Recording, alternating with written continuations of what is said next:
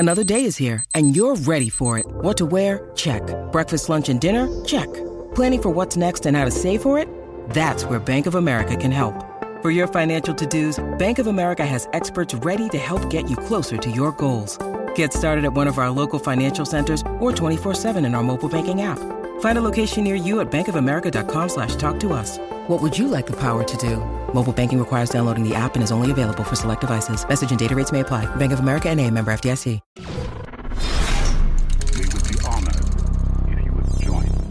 Now, we've all seen videos on how powerful this crystal is or that crystal is, giving off certain abilities and legends that just aid in force powers or the lightsaber's striking ability itself. But what if I told you about a crystal that Leia and Luke found that could revive the dead, heal wounds, and amplify their force powers 100-fold? Well, in Legends, Leia and Luke go to Mimban, and they find this crystal that Vader is looking for. Now, I've covered the events of this comic a while ago, but this one goes into detail on Leia's actual diaries of the crystal and what it did, whereas the comic just focused on Vader trying to kill them, then falling down a well after using Force Lightning on them, which the crystal actually granted him. Here's Leia's passage about it, then we're going to talk about it as usual. I found this really interesting, and it makes me wonder if they'll return it to the canon movies to revive someone, perhaps. Maybe they'll give this power to Snoke's ring, who knows. Anyways, here it is. 2 years after the Battle of Yavin, Luke and we took a wrong turn and wound up on the swamp planet Mimban. There we met a woman named Hala, who showed us what appeared to be a splinter of red glass that she claimed was a fragment of the Kyber crystal. The first time Luke touched it, he quickly drew back his arm as if he'd touched a live current. He said that the crystal caused sensations to course through him, and that the sensations weren't felt so much as experienced. The fragment increased one's perception of the Force, and apparently magnified and clarified in proportion to size and density. Luke believed that anyone in possession of the entire crystal would have such a lock on the Force that he or she could accomplish almost anything. Unfortunately, by the time we found the crystal in the Temple of Pomoyama, Darth Vader had found us. Keep in mind that Luke and I had no idea of our true lineage at the time of this encounter. I was unaware that I possessed any Force powers, and our proximity to the crystal did nothing to trigger any insights to our relationship with each other or Vader. I'm certain Vader had no idea he was my father, and if he had any inkling that Luke was his son, he didn't mention it. He was too busy trying to kill us both. Everything happened so fast. After Vader struck down Luke, I took Luke's lightsaber, and I'm afraid I didn't accomplish much. Vader didn't just hurt me. Actually, he killed me.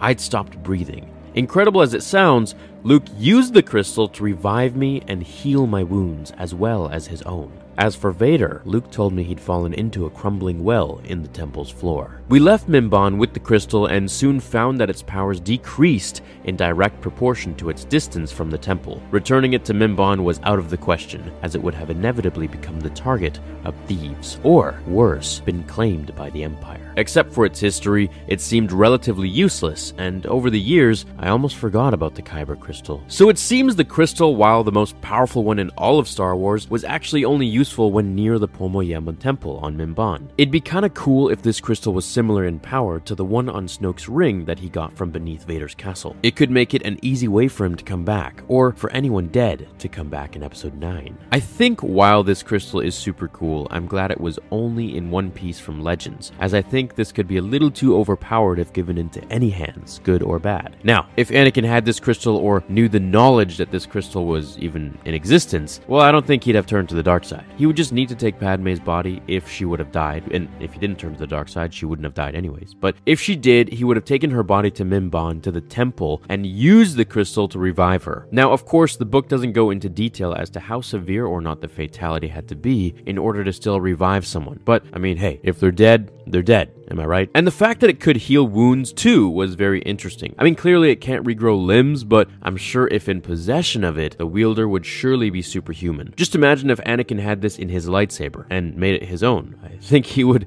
absolutely decimate the entire galaxy. He would have taken over Yoda, he would have taken over Sidious, and definitely wouldn't have lost to the high ground. There are lots of theories that can be made from this crystal, but I really doubt they'd use the exact same thing in canon. That said, I can see them giving some significance and power to Snoke's crystal ring. As we saw when he died, his hand was just sitting there perfectly atop his throne with the ring sitting pretty. There must be something more to it and its connection to Palpatine's statues that originally belonged to Plagueis. As I've said many times before, the inscriptions on the ring are that from the Dwarti, and the Dwarti were the golden statues from Palpatine's office in Revenge of the Sith. These statues were first in possession of Darth Plagueis, who Palpatine later killed in the novel. And Darth Plagueis is Palpatine's master, for anyone new to Star Wars. Palpatine took these statues and put them in his office. There were 4 of them, and I really hope we get to find out more about them in comics or in the movies even. Let me know if you guys think J.J. Abrams will incorporate this crystal and its powers, or some crystal with some sort of revivable ability, or if that's even a word, into the movies at some point in time. Could this be how Palpatine is coming back? Could this be how Snoke could return?